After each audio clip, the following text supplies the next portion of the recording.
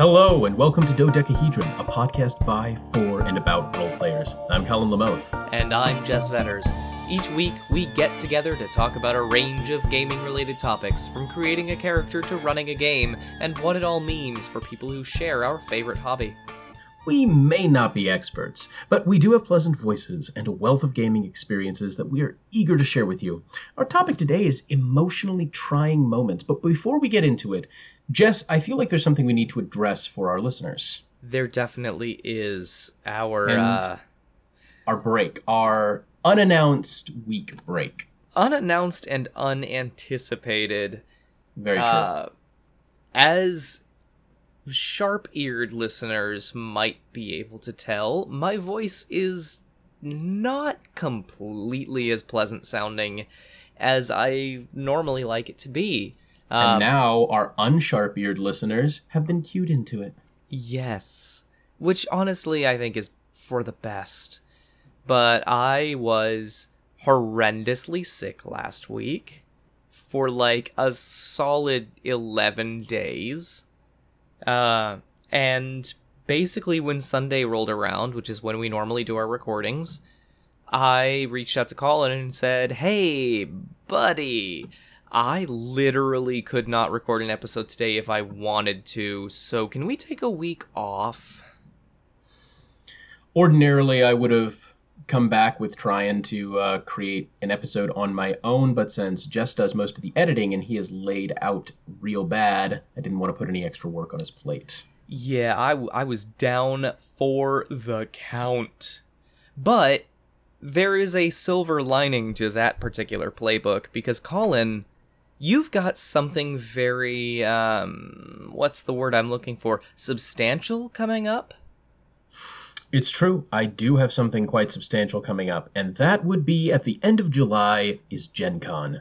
August 3rd, 4th, 5th, and 6th, or 3rd, 4th, 6th, 3rd, or 5th, 6th. It's one of those. It's the very first week where there is August included. A Thursday, Friday, Saturday, and Sunday.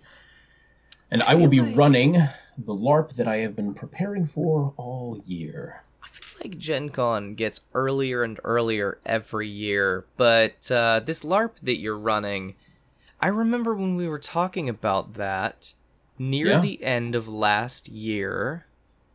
Is it the same group? Same group.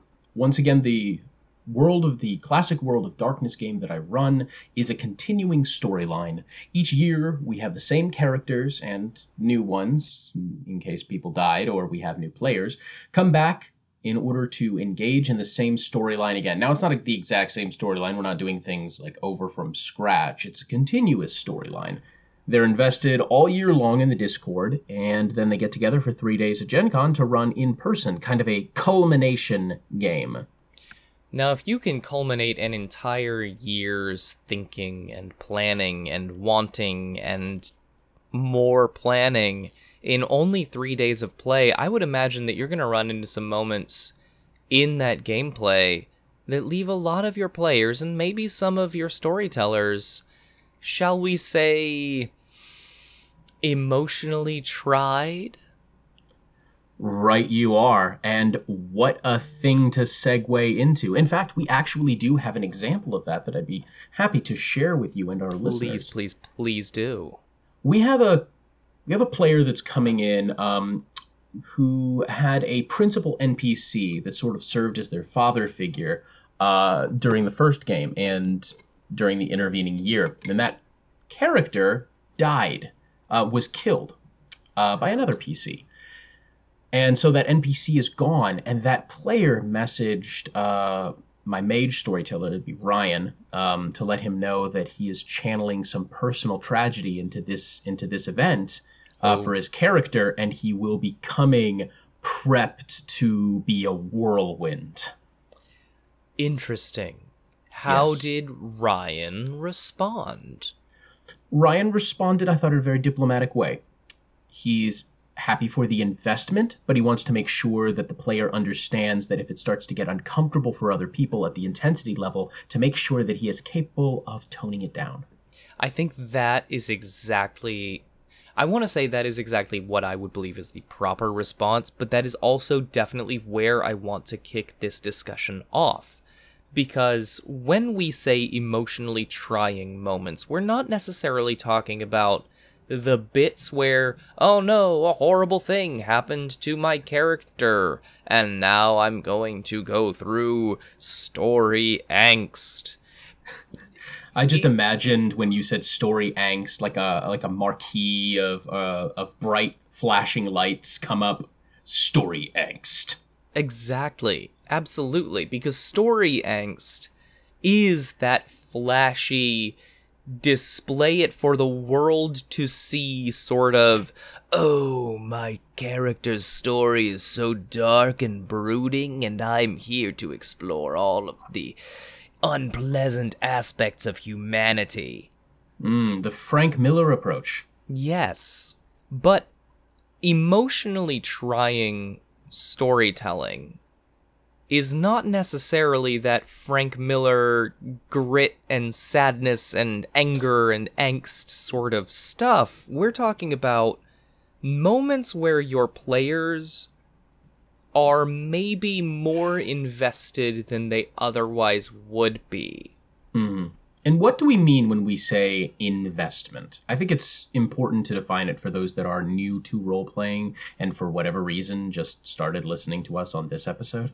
Yes, so we actually have an entire episode about emotional investment, but the Cliff's Notes version is essentially when you are sitting down at the table or the computer or the whatever you do your role-playing on, these moments of investment are when you find that in terms of your, let's say, mental state or emotional feelings or whatever. I was about to say emotional state again, and then I realized, that's redundant. When you are in such a way that what you are feeling is bleeding into what your character is feeling, or vice versa. Because as a player who comes from an acting background and a writing background, I very often hit these moments of my character's mood has affected my mood in real life, and there's very little that I seem to be able to do about it, at least for the moment. And sometimes when those moods are good things, it's all around a nice opportunity. But too often it's actually that it is a bad thing that has affected your player from their character's point of view, whether that be through anger or through sorrow. Either way, I'm all in favor of having and taking the time for what I would call drama breaks. A scene is too hot. You might have to step away from it, like finish the scene and then say, that was a real heavy scene. Let's take 5, have some chat, go outside if you need to, take a breather, and we'll come back to the table. Yes. And I never want to give the implication that being emotionally invested in the story or in your characters is in any way a negative thing, because a certain level of emotional investment makes the whole experience better for everyone. Mm-hmm. What you want to be cautious about, not necessarily avoid, but definitely have a finger on the pulse of, is if you have a player like, at some points in my life, myself, who maybe doesn't have the best grip on their own mental health. And then you get into one of these moments where it's like, oh no, my character is in this horrible situation, and I'm using my character as some wish fulfillment escapism to make it so that my own weird life is not so weird and I have a little control, and now things are out of my control and I'm having a panic attack. Colin, you may not have realized it, but you story told me, you GM'd me through more than one of those moments. So I will ask you, years removed from the events themselves, 1, did you realize? And 2, if you did, how did you handle it? I don't know if I ever fully understand understood exactly how emotionally trying some of those scenes were. We didn't generally talk about it that much afterward, or how it was affecting you. You kind of kept personally some things really kind of close to the vest. We lived the unexamined life. It's true. We lived the non-confrontational life. That's what we lived. Definitely true. Goodness. So I'd say that a lot I thought that you were just being a pretty good actor and channeling. So I didn't. You were doing acting at the time, so I feel like I was justified. Yeah.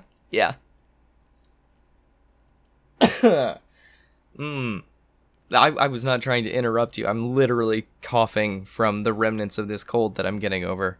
Please continue. No, that's totally fine. So, had I been aware that these situations were affecting you a lot more strongly than, say, I felt was particularly necessary, then I would have taken the initiative to sit down with you and say, hey, how are you feeling? And does this detract from your sense of fun, or can you recover from this pretty easily? Is this something that you feel like is important for your portrayal of the character, or do you need me to like pull back on the throttle a little bit and or ease up on the controls and let you have some calm smoothing, wow, there go the words, some smooth sailing waters? Which honestly is something that I think GMs should do with their players more often in general, because when you get into these situations where no matter what the game is, your players are more invested than not. You're almost inevitably going to hit these moments of, well, somebody is less happy or having less fun than they should be, and being able to communicate that and step away and say, hey, do we need a chill, happy, fun time for a little bit? Should not be taboo. It's true. Even if you don't really consider yourself to be the most perceptive person at your table, every now and then it helps to have a level check. To sit down and say, all right, either sit around with the rest of the table and say, how does everyone feel about this? Or take some players individually and say, hey, our games have been going a certain way for a while. How do you think things are going for you? And do you feel invested? Do you feel like anything needs to change? As a storyteller, you have a lot of control over how you let the emotional axe fall, whether it does or it doesn't, or whether the important NPC from their backstory suddenly shows up, or because of their actions, someone important to them dies. You get to decide when those moments hit. And sometimes, of course, to preserve the progression of the story, an emotional moment needs to be hit. But you can kind of decide which emotional moment that needs to be, and how it hits, and whether there is a way to reverse it. It's important to remember that emotional investment is a double-edged sword. Yes. A DM the kind of DMs that Jess and I are, we love emotional investment. We live for the circumstances in which someone is so into character that they can even shed a tear over an NPC that never ever lived outside of the game. However, we have to remember that if they get to that point, they are feeling those emotions themselves. And it's important to be able to step back from it and say, that was an amazing scene. That was beautiful. It was incredibly done. We're going to tell stories about this for a long time, but let's take a break before we continue on. We have to remember that not everybody has the emotional stamina that other people do. And on that exact note, I've recounted the details of this story before, but there was one point where I was in a game and an NPC who was very close to my character died. And both in and out of character, I became a bit despondent for a few minutes, like real time, curled up in the corner, sitting on the couch, not responding to anyone minutes. And about halfway through this, my DM finally looked at me and was like, Jess, are you okay? And I'm like, I'm fine. This is in character. It just is also out of character. And those kinds of moments can be really difficult for even the most mentally stable of people if you are willing to let yourself get that involved in the storytelling. We ran a game back in college, probably the most emotionally trying game that I have ever ran before. Do you know what it is off the top of your head? I'm guessing it's either... it's one of three. It's Old West Zombies or Big Lake. I was going to say Zombies, because Zombies was almost always emotionally trying, whereas like Big Lake and West had moments of levity. Okay, so for those of you out there who have nothing to do with what we're talking about right now, let me sum it up for you thusly. Please. Our Zombies game was basically if you took the body count of The Walking Dead and Game of Thrones and mixed that up with the personal, how do I want to say this, moral testing of Breaking Bad, and just for the fun of it, put a little bit of Sisyphus in there. Yeah, that was a hard game. It was rough. I was trying to make it a rough game because I was looking for these emotional beats. I got them. I don't know if I really wanted them. In retrospect. Oh yeah. It's the sort of thing where like I was super into it going into it, and then about the time my fourth favorite NPC died fruitlessly. And when I say fourth favorite, I don't mean number 4 in my ranking of favorites. I mean the person who was my favorite after my first 3 favorites had also died. I started to lose a little bit of the luster for it.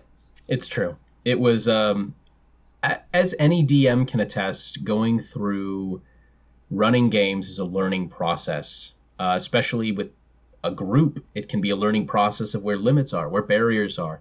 You have to look at every game like an opportunity to learn both strengths and weaknesses. From the zombie game, I took away, okay, these are especially powerful kind of moments and NPC types that provoke action, change, and interaction.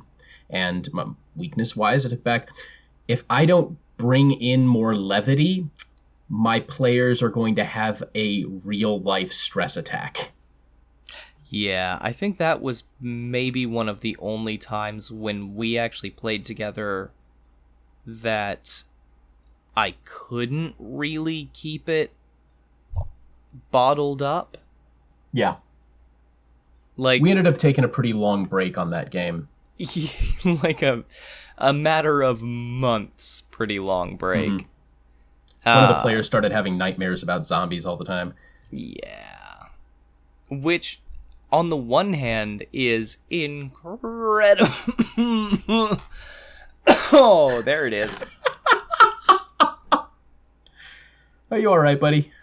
Hey, you know, I'm almost completely recovered, but this is literally the most consecutive talking I've done in, 9 days.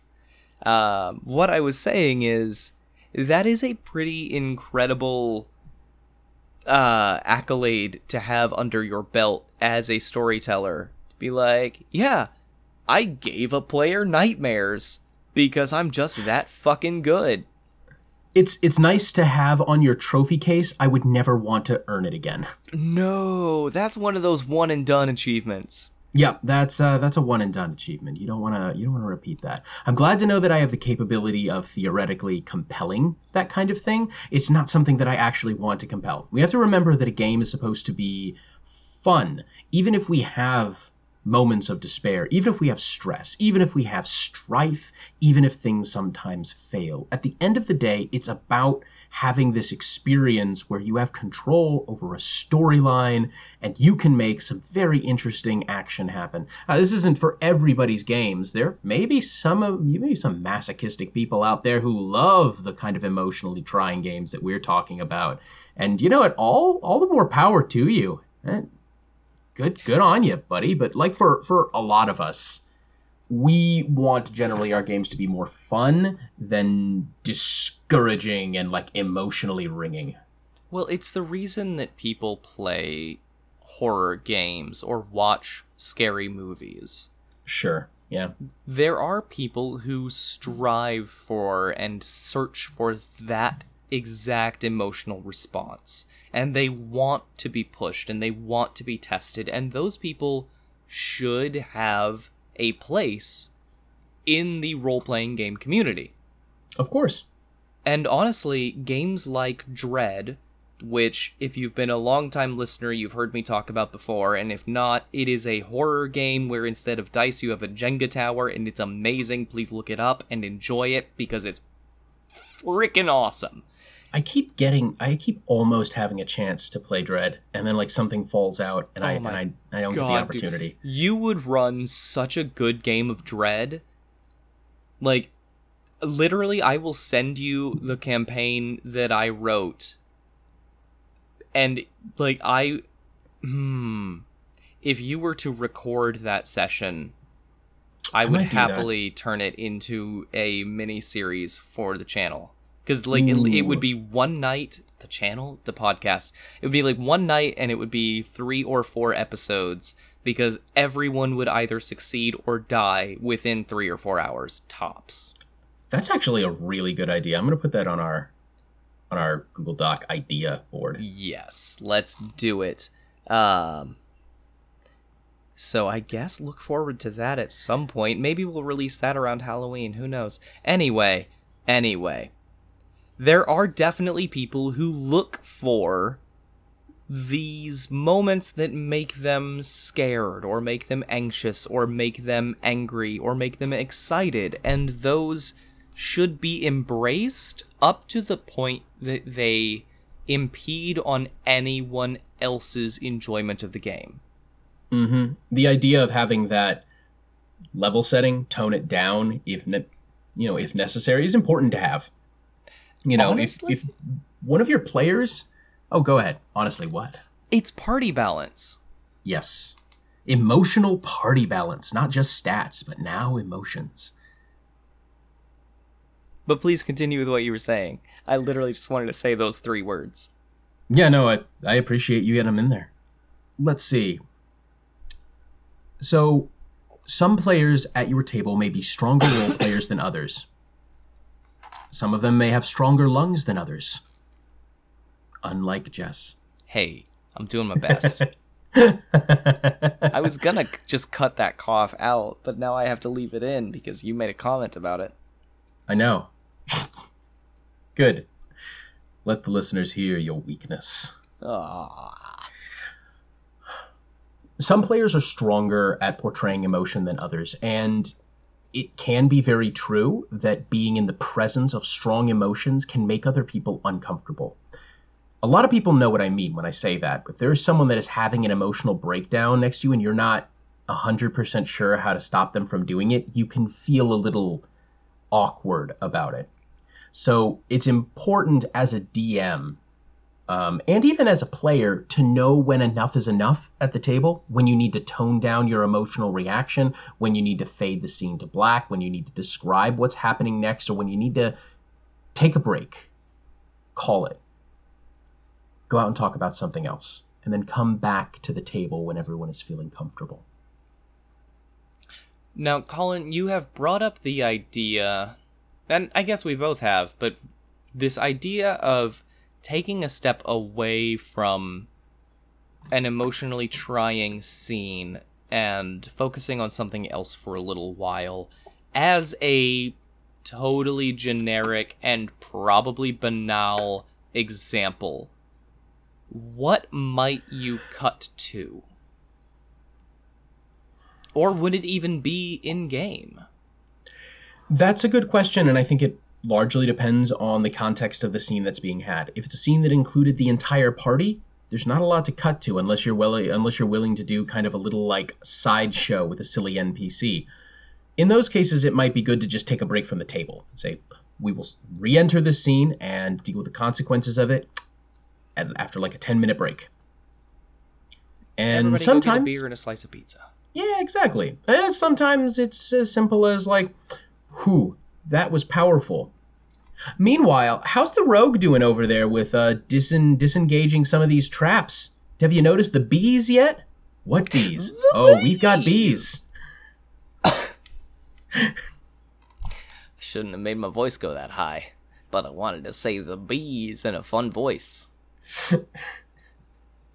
You're fun like this. You're fun like this.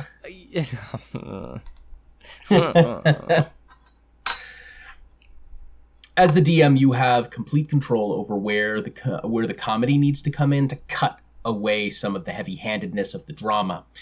Just make sure that, unless the point is to make it a comedic campaign, you don't rely on the funny button so much that you lose any dramatic context that you have built.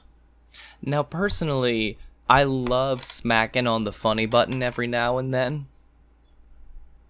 Yeah, you mostly, I just wanted to say smacking on the funny button, but I also want to segue into, not necessarily segue, I'm liberally using that word. I want to talk about this idea of robbing your players or cutting the emotional moments short. Because for a lot of people, that is a feature, not a bug. Where, like, role-playing allows us to have these moments where I can get more emotionally invested in a story because I am a part of it.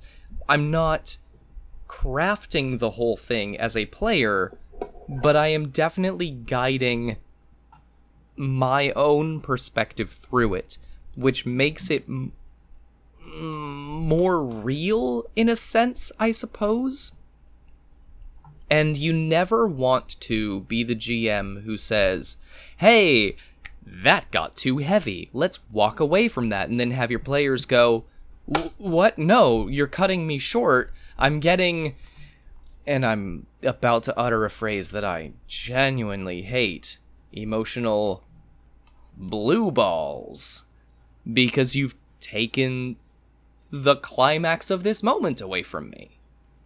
And, like, you never want to